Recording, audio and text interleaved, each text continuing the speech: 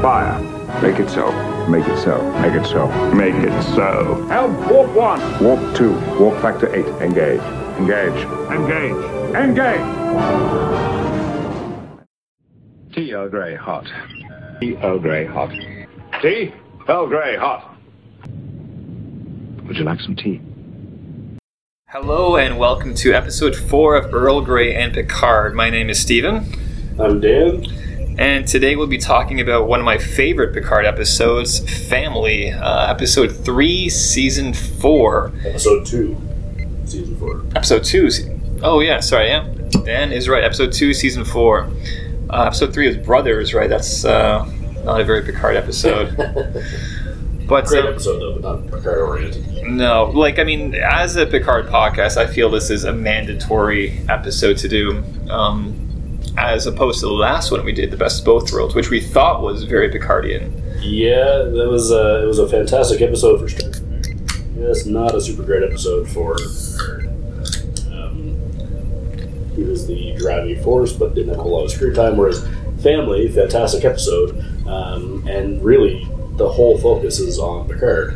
And Worf and his family, but mostly on Picard. Well, even when we were following Worf, I was always wondering what was happening back on the surface on Earth. I wanted to, if the whole episode was just us following Jean-Luc on Earth with his family, I would have been fine. If there was no B story involved, I would have been happy with that, actually. That being said, I did like Worf's family. They were very funny, very cute, you could say.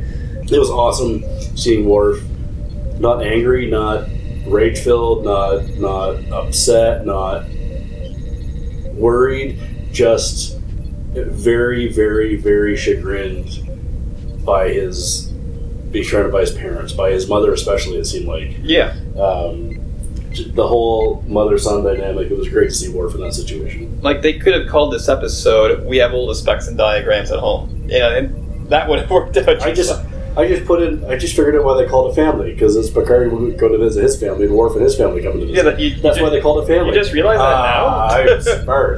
I'm smart. Dan, what are you drinking right now?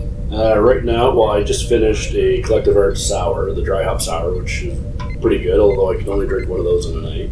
The one I just cranked was the Upper Thames out of Woodstock, Ontario. It's called the Portage, an IPA.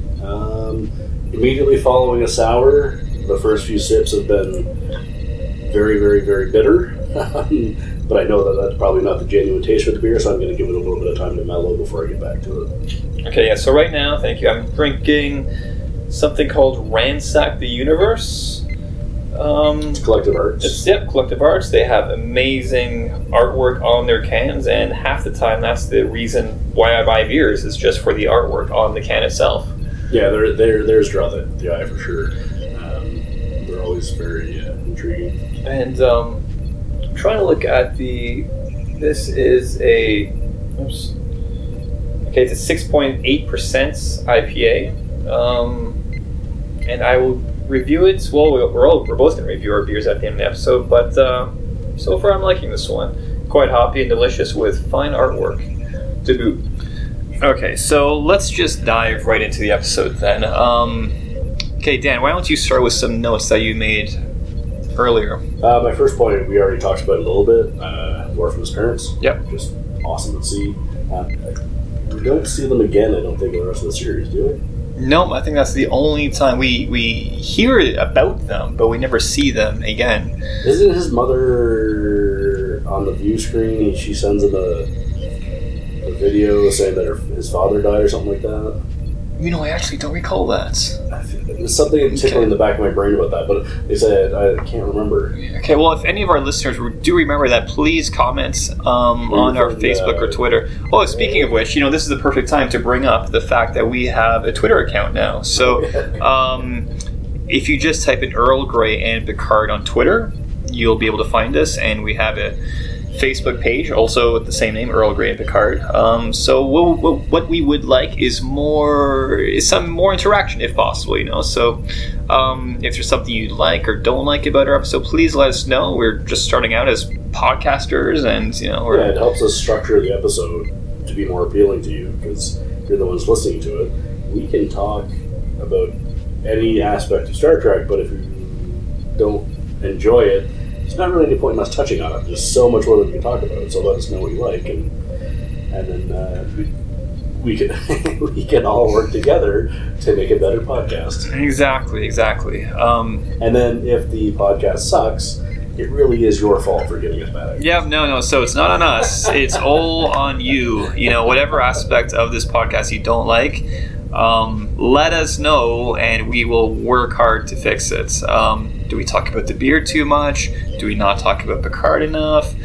You let us know. So anyway, we Earl Grey and Picard on Twitter, Earl Grey and Picard on Facebook. Let us know, and we have actually been developing a bit of an audience. You know, we've had almost 100 listeners now, and thankful for everyone who's been tuning in so far. My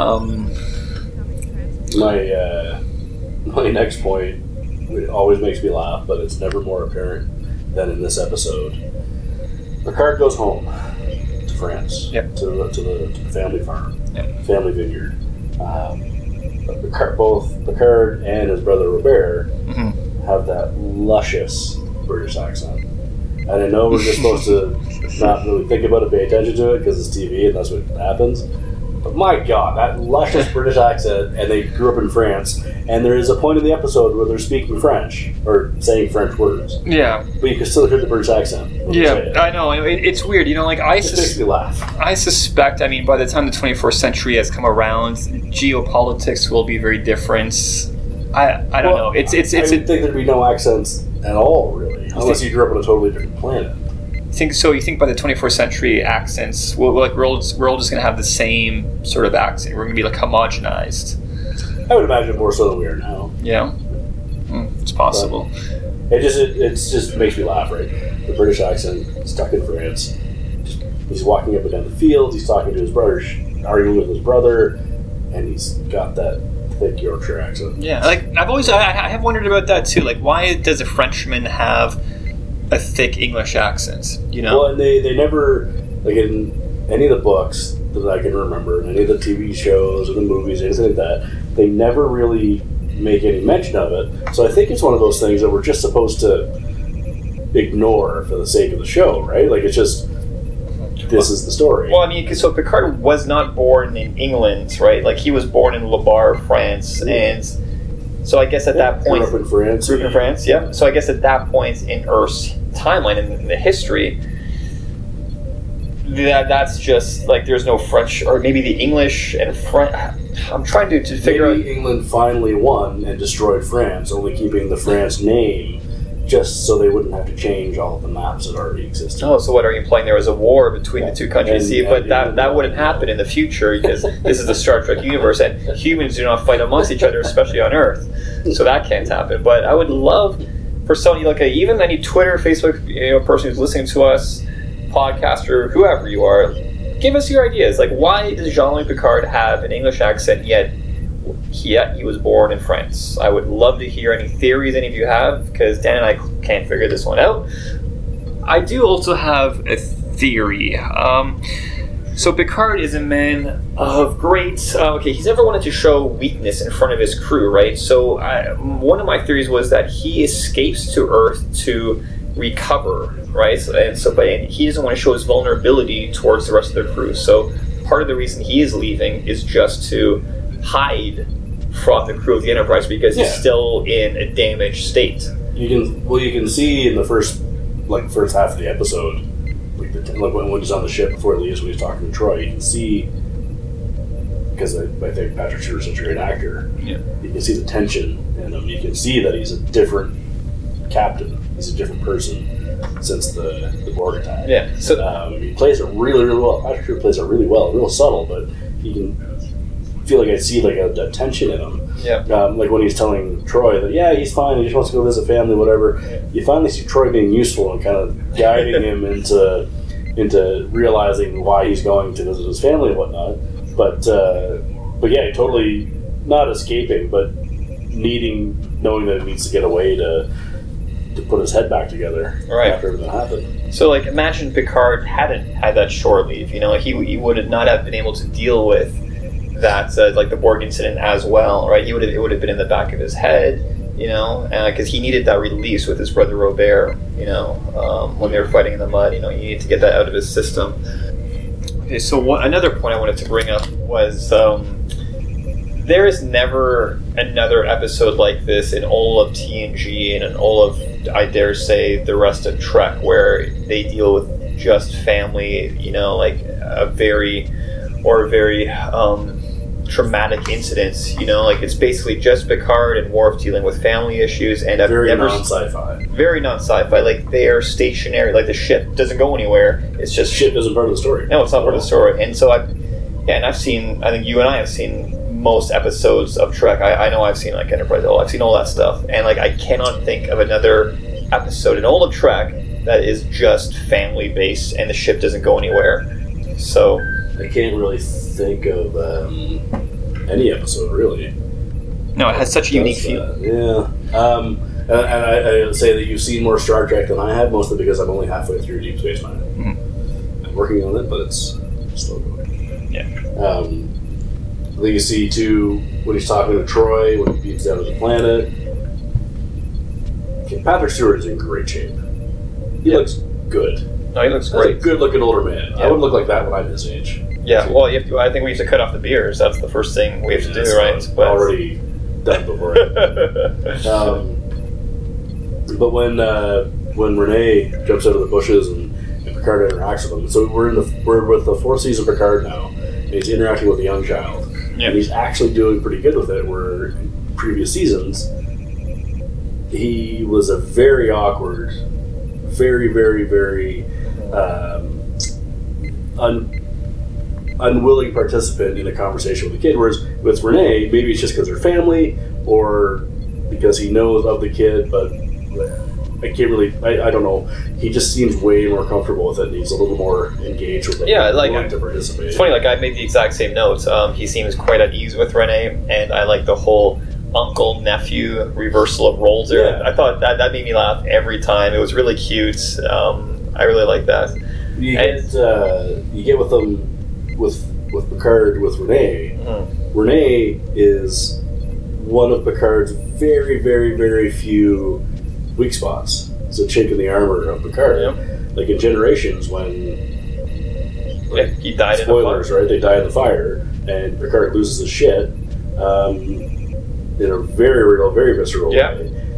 That might not happen if Riker or Data or someone else got destroyed, but he would be very upset and bereft and sad and all those things if a crew member died or a friend died. But when it's Renee and his brother Robert, but Renee especially, I think.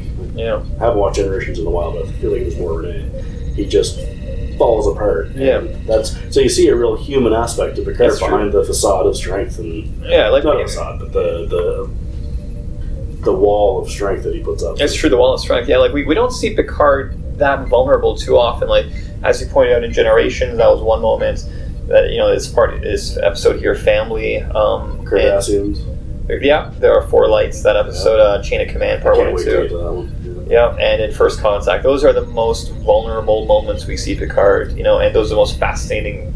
Well, not the most fascinating, but like they're interesting because, as you said, Picard always has this wall of strength and command and not superiority, but confidence. And so like to see those walls being broken down, in this episode and in Generation, it's fascinating to see.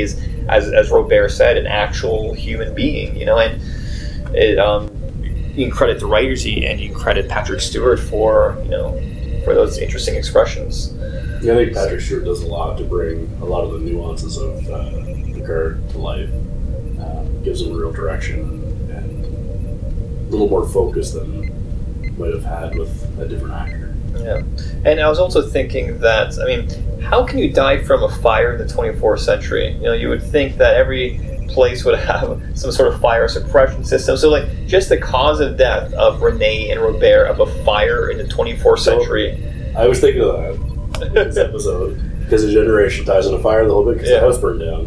And then this episode I watched, and the house is really old. Wait, the house burned down? Is that the fire that they spoke of? Like, I don't remember them mentioning the house. It was a house or a barn. It was a structure they were in that burned to the ground. Yeah, so they're in the 21st century. Anyway, go on. Yeah, but the house and the barn, the whole farm is old. It's all old. Yeah. But yeah, there's technology there, but it's all old. It's not like Durasteel and clear and force fields and stuff like that. It's all just... granted, fine, but can't you teleport yourself out at that point? I mean, okay, so Robert is not... They don't have personal teleporters.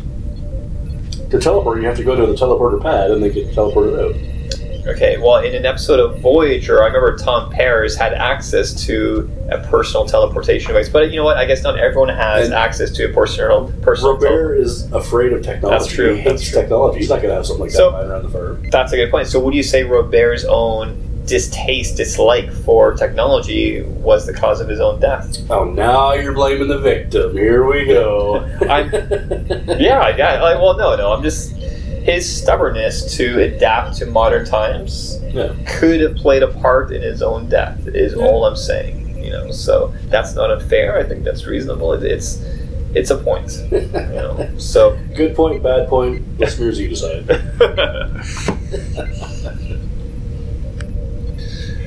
Okay, so right now, Dan and I, we are playing the episode in the background, and we're at the point where we see Robert and Picard. And we just wanted to say that the casting choice for Robert is absolutely amazing. Like, you would really think these two are brothers.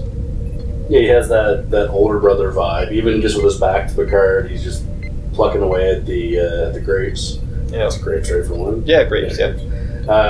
And he just looks so, and he looks. I grew up in farm country. He looks like every farmer I've ever met. Just real taciturn, real focused on the job at hand, not really open to big displays of affection. Yeah. Very, very taciturn, and the actor just plays it perfectly. Yeah. I think I remember reading somewhere like Picard is a Shakespearean actor. Patterson's a Shakespearean actor. I believe that actor is as well. And okay, so actually a bit of news.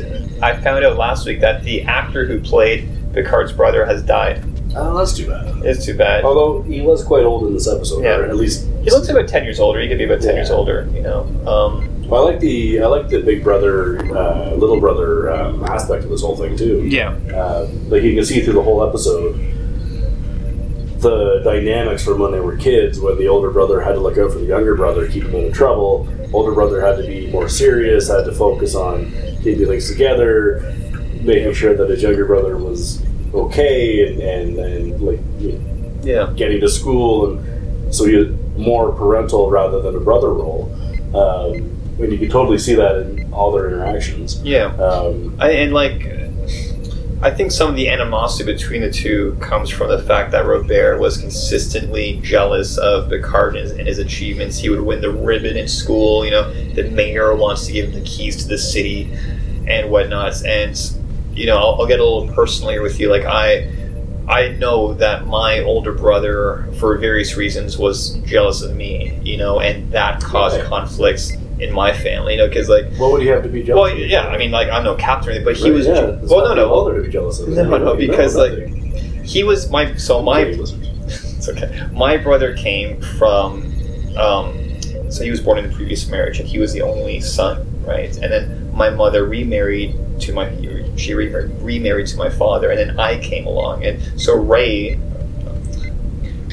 Ray was basically, he was born into an only child household, and then my mother met my father, and then I came along, and Ray was used to being the only child, and, you know, I was then adorned with all his attention, and my brother was jealous from the attention I received from my parents, and I could tell that caused some animosity there, unintended, like, it wasn't my fault, obviously, you know. And so that dynamic is displayed a little bit in this episode of Family right here, you know, where you have the older brother being jealous of the younger brother through no fault of the younger brother, you know. So in that regard, I can relate, you know. Obviously, I'm no Starfleet captain. I don't have the achievements of Picard. I never will. But that inherent. I have longer. Yeah, I have more hair. I have longer. Yes, exactly. And I hope that never ends either. I will never go bald. Thank you, jeans. It's interesting you say that because my younger sister, I know that she would say the exact opposite. I know she would say the exact opposite, that having me as an older brother was more or less a privilege for her growing up.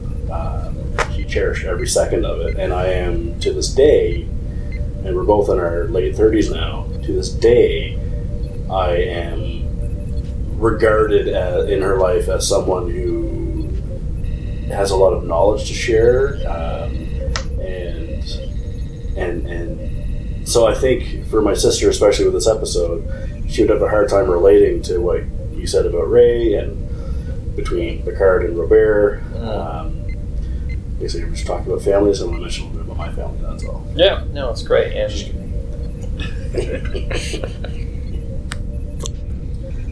so when Picard walks up to the farm with Renee and gets introduced to Marie, Renee's mother, his sister-in-law, and he's standing there looking around at the farm, and you can see the, not relief in his eyes, but the realization that nothing has changed.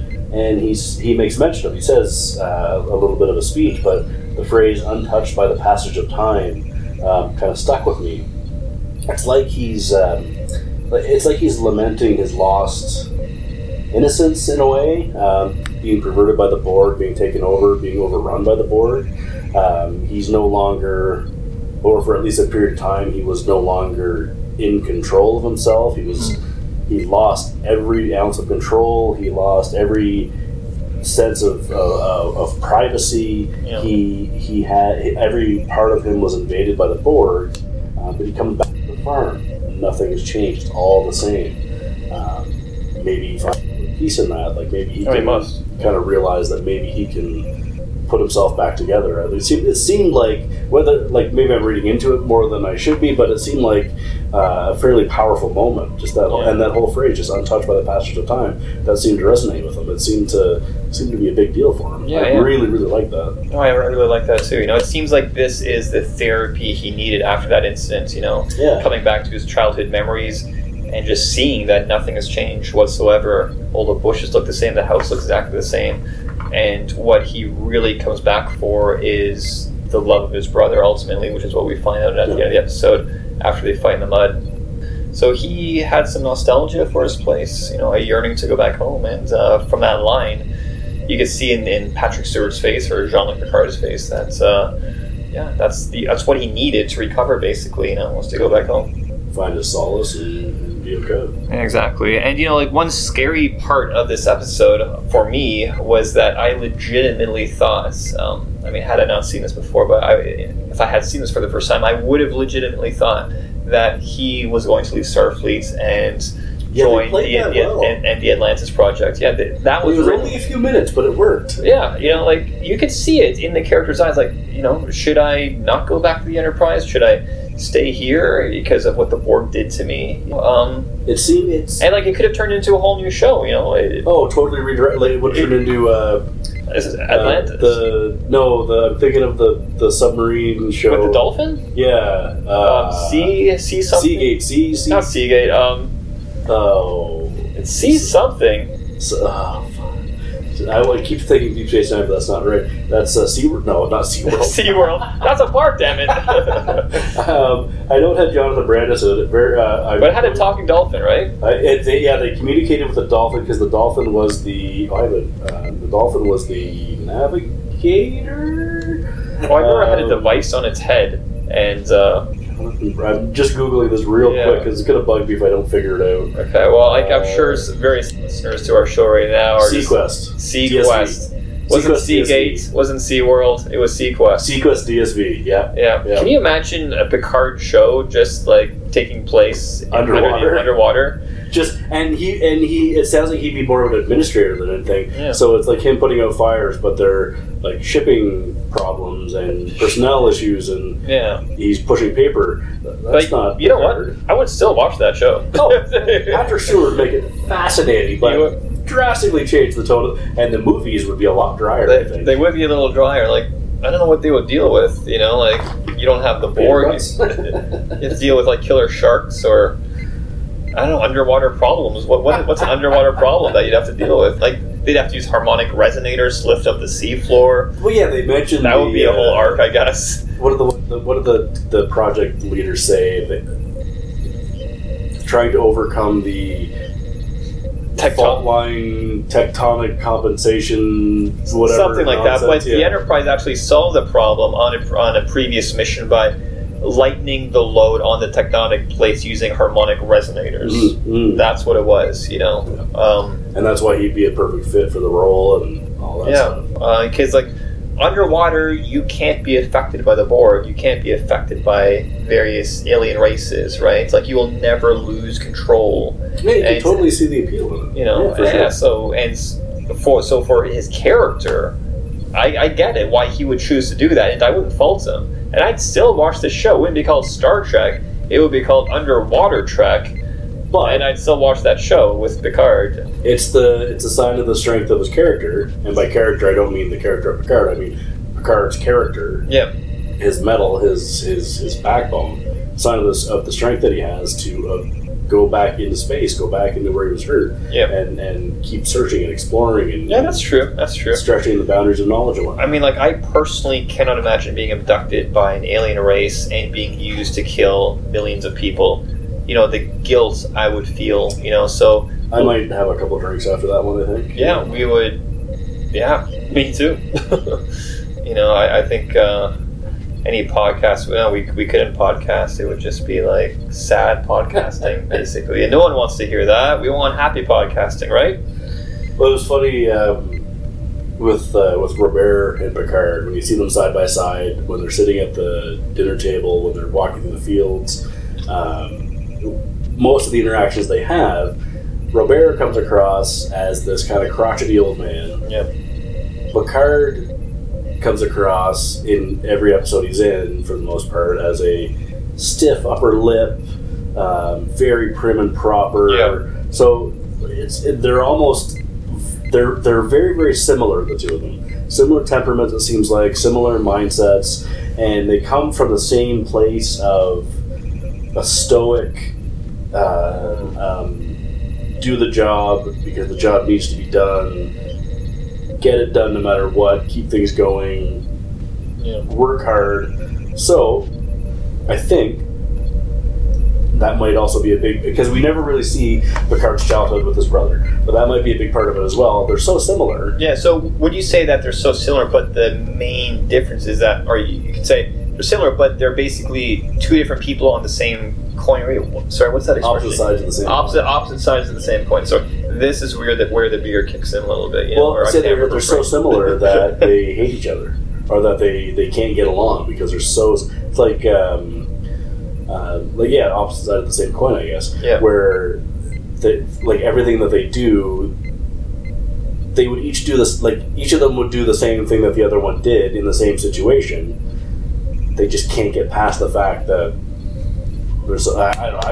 It's a half-formed thought I just had. So. No, it's fine. You know, and it's funny you mention that because, like, I can see with Ray and I, you know, like, we are very similar in some ways, but we are also exactly the opposite in many ways. I'm extremely left-wing, very liberal. He is very right-wing, very, well, what's the opposite of liberal? Conservative, right? But yet at the same time, I see we have similar mannerisms. Our voices are the same. You know, there are other things I can see physically in us that are so similar, but... Wait, there's so much crap they had to start a second pile? Yeah, exactly. Mm-hmm. Yeah, so... yeah. And so I can relate to Robert's and Picard's brotherly relationship. You know, I mean, granted, I've never fought in the mud with Ray before, but maybe that'd be good for us, right? Who knows? I don't know, but so in that regard, you know, just in terms of the relatability factor, I really like this episode. You know, I have several times over the years had to tell my sister that she can't keep me on a pedestal the way she does. Yeah. She admires me a little too much. It's uncomfortable. But I can see where she's coming from with it because she just doesn't know any better. Because I've had to help her out so much over the years. So I guess I can't fault her for that too much. I just gotta feel bad for her. Well, Dan, sister, if you're listening, please leave the comments and tell us what you think about what Dan has to say. Because I think our whole podcast audience wants to know the reaction. That was the pure, unvarnished truth. I don't care what she says. Okay. I will like any comment she posts, just out of curiosity. And so... Also, okay, we just finished a Wesley scene in this episode, and you know what? Like, before I played this episode, I forgot Wesley was even in this episode. We've been talking about it, like, even before we started recording one. We've been talking about the episode. We didn't mention it at all. That scene with the hologram of his dad, yeah, that was a good scene. It was good, but you know what? I will level with you. I skipped all the Wesley stuff for this episode. Really? I don't like Wesley as a character. I'm sorry. No, that's because you're stupid, but I get it. Okay. No, it's just like he's just boring. I don't know. He's just like, like you compare him to Worf or Picard. It's the same with the Doctor or Troy. I'm sorry, like the women in TNG. Oh, they're so badly done. They're badly written. They have like terrible lines. Yeah, they have no real character behind them. The actresses give them life. They try. And they make it work. They try. But they have very little to work with. It's really like unfortunate. You compare them to, say, DS9 or Voyager even, I thought Kiro is such a fascinating character. B'Elanna was great.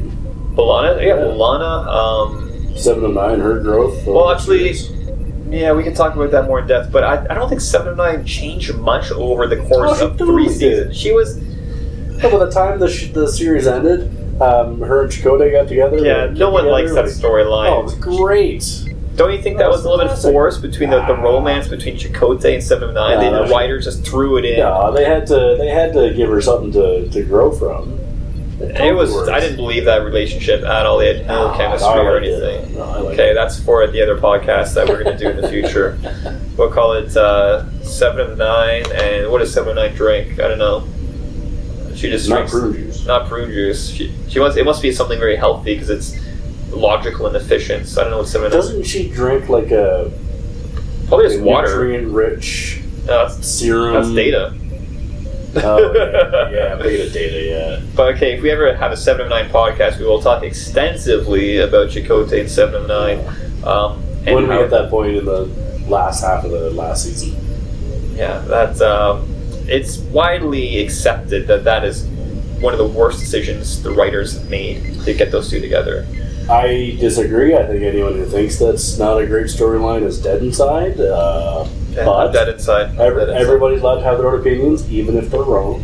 Very well. Okay, well, any listeners, please comment if you like, and let us know what you think. Even though it's a Picard podcast, let us know what you think of the Chakotay and 7 of 9 relationship. It's funny with Robert. It's very obvious that he hates technology, right? Yeah. The whole idea of starships, he just kind of shakes his head at, and not in a way that he doesn't understand it. It's just there's no need for them. It seems like on his farm, he doesn't have a whole lot of technology that we can see. Yeah. Not the same way that you would see walking down like through Starfleet Academy or through Starfleet headquarters, something like that. So it's safe to assume that Robert maybe hates too strong a word, but he doesn't care for technology, doesn't need it. And it seems like in this episode at least, Picard might be afraid of it, technology a little bit, just because of the Borg, what they did to him, and how they did it with the technology. I never thought about that. Like that might be reading into it a little too much, just because I've been watching this series for 30 years. But it seems like he's a little averse to the whole idea of technology. I never really picked up on that. That's an interesting observation. At least in this episode, like in future episodes, it's never brought up again. No. This is very much a standoff. Well, no, standalone. Parts of this episode are very standalone. What he gets out of this episode, the connection with his family and whatnot, obviously carries over in the movies. Yeah. But that little feeling that I get where he's afraid of the technology never really gets referenced ever again. No, and do you think that Robert is slightly disappointed in Renee over his love or his wish to become a Starfleet captain? No, see, he is. Right up until the very last scene of the episode, where his mom is watching him through the window, and Robert comes up behind her and says, "Oh," and she says, "Oh, we have to get him in." No, let him stay out and drink and whatnot. It seems like he's kind of maybe he hasn't accepted the idea of him going to Starfleet, but willing to put himself to the idea that maybe his brother being in a starship isn't the worst thing in the world. Yeah, so you think Robert's coming around a little bit in terms of accepting 24th century technology? Like Picard and Robert are on two opposite sides of an argument, and it seems like they're both moving towards a common middle ground. Yeah, in a way. Yeah, I wonder why Robert is so against technology. Is it because the Picard family is just so traditionalist? They grew up on a vineyard, like they've had this vineyard for maybe hundreds of years. And Picard, which was mentioned in Generations, is the first Picard to ever leave the solar system or leave Earth? One of those two? The solar system, I think. Okay, but I forget if it's Robert or Picard. One of them mentions that their father was very, very, very, very strict, right? Very strict. Strict or traditional. Yeah. And so I would imagine Robert followed in his footsteps. Yeah, and Picard wanted to rebel. You know, like, this is what I don't like about my family. I want to do the exact opposite. You know, which is again a parallel in my family. You know, like my grandfather was not for adoption, and so what my dad did was adopt 2 children. You know, so my dad followed Picard's steps. You know, being have to be as different as possible. Yeah, exactly. So this is what Picard did. You know, where I grew up in a traditional family. You know, and like we didn't leave the solar system, but you know what? I want to be a Starfleet captain. I want to explore the universe and do the exact opposite, right? So that's Picard. And right now, Dan and I are watching probably the best scene in the episode, where Picard breaks down in front of his brother after they just fought in the mud. And every single time I see this scene, this scene gives me tingles, right? Oh yeah, you know? it totally speaks, right?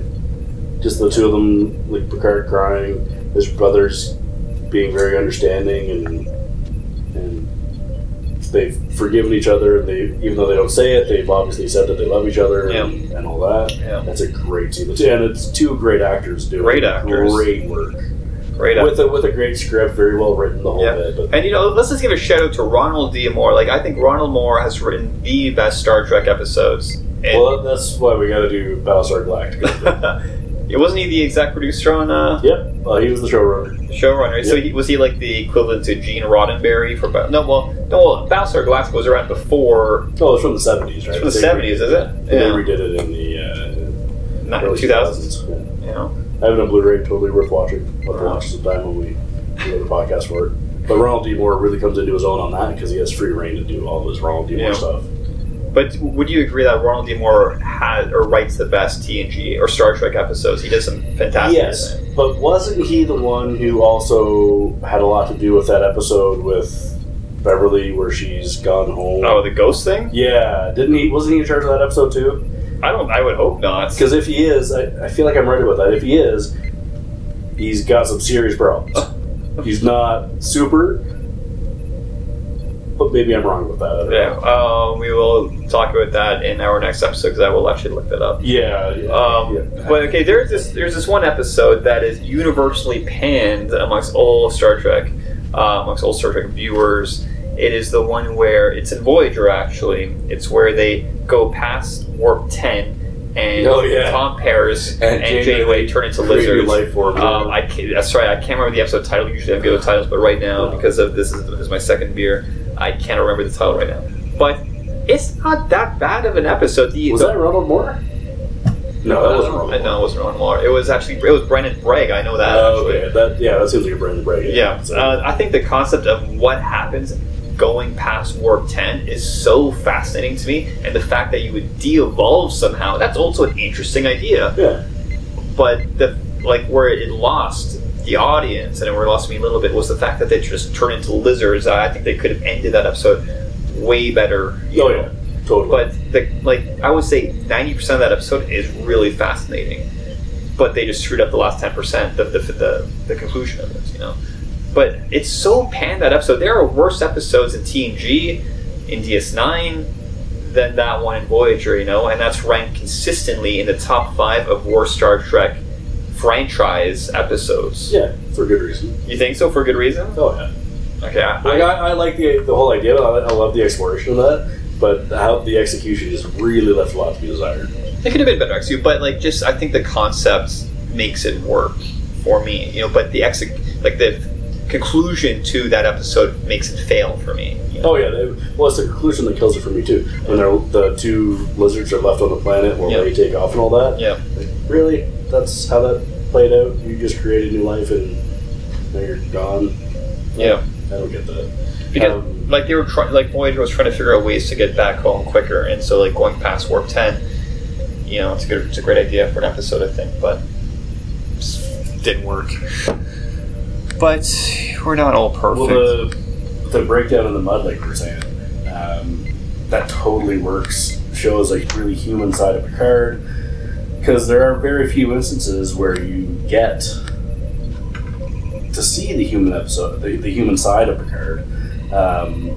He's a very taciturn, strong man who has to carry his crew, be the morale for his crew. He can't let them see any weakness. So other than possibly Troy when he shared his willpower with Sarek, season 3. Yeah, actually, I had the exact same note. So one of the other few times we do see Picard so vulnerable is Unification, part 1 and 2, season 4. Is it 4? It's season 4 actually. Yeah, but it doesn't have the same effect as when Picard breaks down in the mud because of the context. Yeah, he's with his brother. He's family farm. Yep. It seems like, whether it is or not, it seems like it's the first time he's broken down since the Borg thing happened. Yep. Since all of that happened to him. So it's a very powerful scene, and the two actors, of course, pull it off, like we were saying. But Picard himself, he's got the tears coming out of his eyes.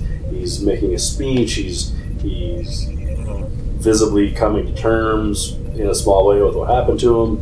I think he totally pulls it together. Very powerful scene.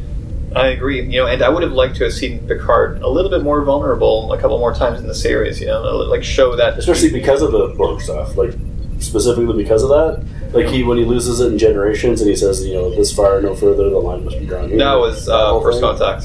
First Contact, yeah. That was a great scene with Lily and whatnot. Yeah. And in Generations too, when he finds out that Renee and Robert died in the fire, he cried for a few seconds, and then I remember specifically he said, "Well, you know what? This happens," and then Troy's like, "No, it's not all right." Sorry. Picard's exact line was, "Oh, it's okay, or it's all right. This happens." Then Troy's like, "No, it's not all right." Yeah. And that's one of the few times that we saw Picard more human and vulnerable. It's nice to see it. It's possibly more powerful because we don't see it very often. Yeah. So so maybe you're right. If it was shown more in the series, then these moments here in Family and Generations and First Contact wouldn't be as meaningful. Yeah. Maybe we did see it a little bit in Lessons. When he talks about that other life he had from the Inner Light. You remember that episode, Lessons? When he falls in love with that science officer, and he plays the song, and and I mean, obviously, Dan and I we're going to do the Inner Light at some point. That's maybe 2 episodes from now. Guarantee for sure. Yeah. And the episodes that reference Inner Light too, I think. Yeah, well, Lessons is the only other one. There's a few though that. Well, maybe I'm thinking of the books. I might be thinking of some of the books where they mention that. They were actually going to do an episode of TNG called The Outer Light, where they come into contact a shuttle with the descendants of the people of the planet. Oh, that'd be cool. Yeah, so Picard would have been face to face with his wife, with his children. He would have met them in person. Huh. You could say again. I don't know. But it was pitched and it was rejected by Rick Berman. So I don't know if you knew that, but that was not one of Rick Berman's best decisions. See, in modern television storytelling, the Inner Light would have been a multiple episode story arc. Oh, I feel. It would have been referenced more.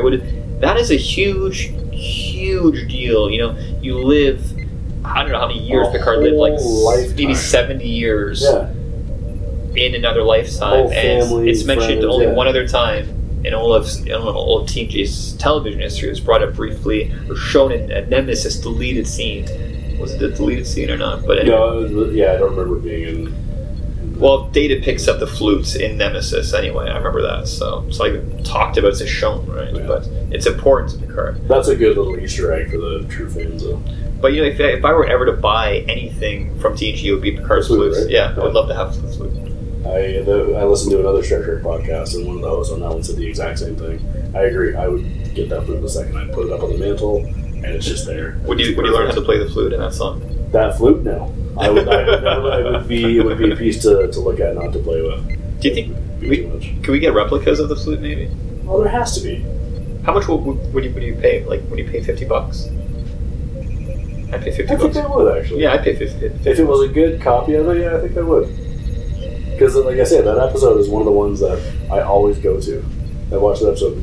That's one of those episodes I've watched more than most others. There's a handful of episodes, and that's one of them. Okay. We're going to be talking about this episode in about a month's time. We're going to dedicate a full 45 minutes to an hour all about the Inner Light. I mean, that's the quintessential Picard episode, and we're leading our way up to that one. Well, that one and the Four Lights. Yeah, definitely. Yeah, I also love how the A story and the B story just kind of quickly coincide at the end, you know, with Picard meeting Worf's parents, and then Worf's dad saying, I have all the specs and diagrams at home. Every single time that makes me laugh, you know, how the doors close on him saying that he's half sentence, and then Picard just smiles and walks back on the ship in acceptance that, oh yeah, this is my life, you know. All is well with the world again. All is well with the world again, you know. So I really like that conclusion to the episode. Yeah. Okay, so now I think, you know, we've pretty much talked at length about this episode, and we gave it a good run. Yeah, we gave it a good run. And so, you know, let's just go back to the beer we're drinking here, because, I mean, after all, this podcast is called Earl Grey, where the Earl Grey is beer and Picard. So, Dan and I have transitioned to beers. Dan, what are you drinking now? This one is from Royal City, which is out of Guelph. It's called Smoked Honey. It is a brown ale, and it has apparently real honey in it. I don't particularly care for this. I really wish I wasn't drinking it, but I've cracked the can, so I will power through and punish myself with an interesting tasting beer. So you may have just killed a potential sponsor. Thank you for that. Okay, so before the beer I was drinking, which, oh my god, I forgot the name already, was the Ransack the Universe by Collective Arts. Before that, I was drinking something called a New England IPA, Lake of Bays, Starboard. Only a 5.4%. And you know what? Let's just jump into the ratings. I would just give it just a 6 Earl Greys out of 10. Dan, what was the beer you had before this? It was the Portage. Sour is what I started with. Oh, the sour, okay. That one I would give it, how many Earl Greys out of 10? Yeah. 6.5. Okay. And then you had the Portage. Yep. 4.5. Yeah. I think that 4.5 mostly comes from having followed the sour. I think that really colored my taste palette, if you want to get that snooty. The smoked honey, I will give it a 1.5. 1.5. That is officially. I am not enjoying this beer at all. Officially, the lowest rating we have had of any beer on this podcast so far. Wow, it must be a shit beer. Yeah, it's not pleasant. Because didn't you have a red ale on the last one we did, or? Yep. Yeah, and you didn't like that either, did you? It was better than this one. This brown ale is not pleasant. Did you give it more than 1.5 Earl Greys? I want to say I gave it 2.5. So you're going in a downward trend for your red ales, apparently. So this I think brown. Oh, brown ale. This is brown. Okay. Well, not so much red. Red. Okay. Very different beers. Okay. I wouldn't know. I just know IPA, but. Okay, anyway, so I have transitioned into a beer that I had, I believe, on the last episode. It's the Juice Caboose. That is a good beer. I like that one. And, yeah, I have to have it again. It's just so good. I don't remember what I gave it on the last episode, but I'm sure it was high. I'll give it an 8 Earl Greys out of 10 because it's that good. But, so far the champion IPA is the Sparkle Puff by Flying Monkeys. And, Flying Monkeys, if you're listening, we tweeted to you a couple weeks ago, just saying, if you want to sponsor us, just saying. It'd be nice if they sponsored us, if for no other reason than just can you stop saying that. True, and I know this is an audio only sort of thing, but Dan is wearing a Flying Monkeys craft beer t-shirt today. So, okay, we are huge fans of Flying Monkeys beer. I know many of our audience is from different parts of the world. I mean, from what I've seen, that we have listeners in Italy, Australia, Spain, America, and Britain, and yeah, of course, Canada. So we can only recommend you try this Flying Monkeys beer. You know, it's great. You know, it's in particular the Sparkle Puff and the Juice Caboose and Flying. Juice Caboose is Railway. Oh, wait, no, it is Railway City. Okay, I apologize, but Sparkle Puff and there's another one. They have another IPA. Can't recall the name, but anyway, Flying Monkeys IPA beer. We highly recommend it, and we also recommend it while watching TNG because it amplifies the experience that much more. What do you want to rate the episode at? Okay, so as far as Picard episodes go, this is a good one. This is an 8.5 for me. I was going to say the exact same thing. Yeah. Strictly on the Picardness of the episode, 8.5 has to be. But at the same time, you know, okay, so we both have the same rating. However, you know, keep listening because there is an episode coming up not too far from now that will be higher, I sense, than an 8.5. Which one's that? Well, we're not going to say. The audience will just have to keep listening, won't they? And we'll talk off camera or off mic. Off mic. Anyway, so like, as a podcast, we're trying to build an audience here and trying to grow. So we would love feedback from you. Let us know what you thought of this episode. And we actually did have one comment about what all of you liked about the family episode. And I believe it was the user Mr. Picard who said his favorite thing about family was Worf's parents. And yeah, they're fantastic. They're fantastic, but it's not our favorite thing, I would say. But it is one of our favorite things. So anyway, if you're listening, Mr. Picard, very apt name actually, thank you for your comments.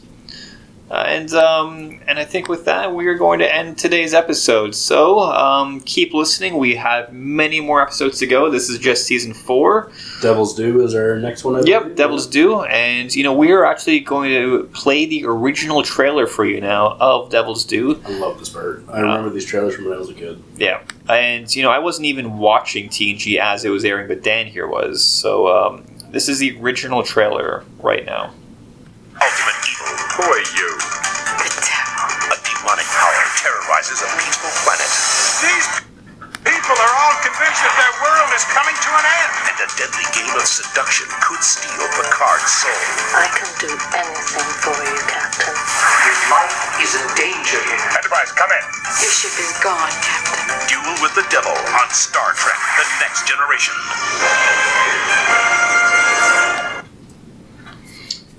Yep, can't wait for that one. I actually kind of forgotten about that episode until I watched it last week just to prep for the next episode.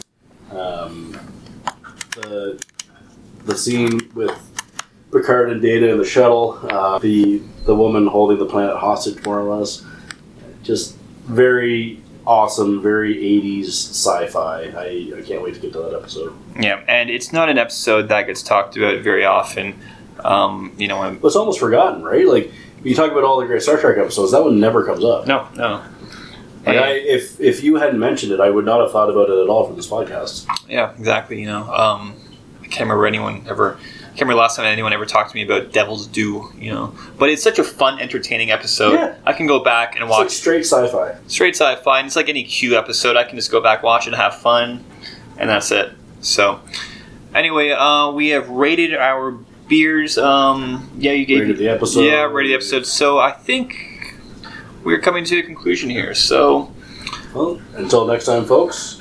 Hope you enjoyed our podcast. And if you have any tips, if you have any ideas, if you have any observations or critiques, let us know through Twitter or Facebook, and we will talk to you next week. Talk to you next week, and as we said, next episode will be Devil's Due, and that will come out around early September, or if not before, so keep waiting. And subscribe to us on Apple iTunes or Spotify, and join our Facebook and Twitter pages. Thank you, and see you later.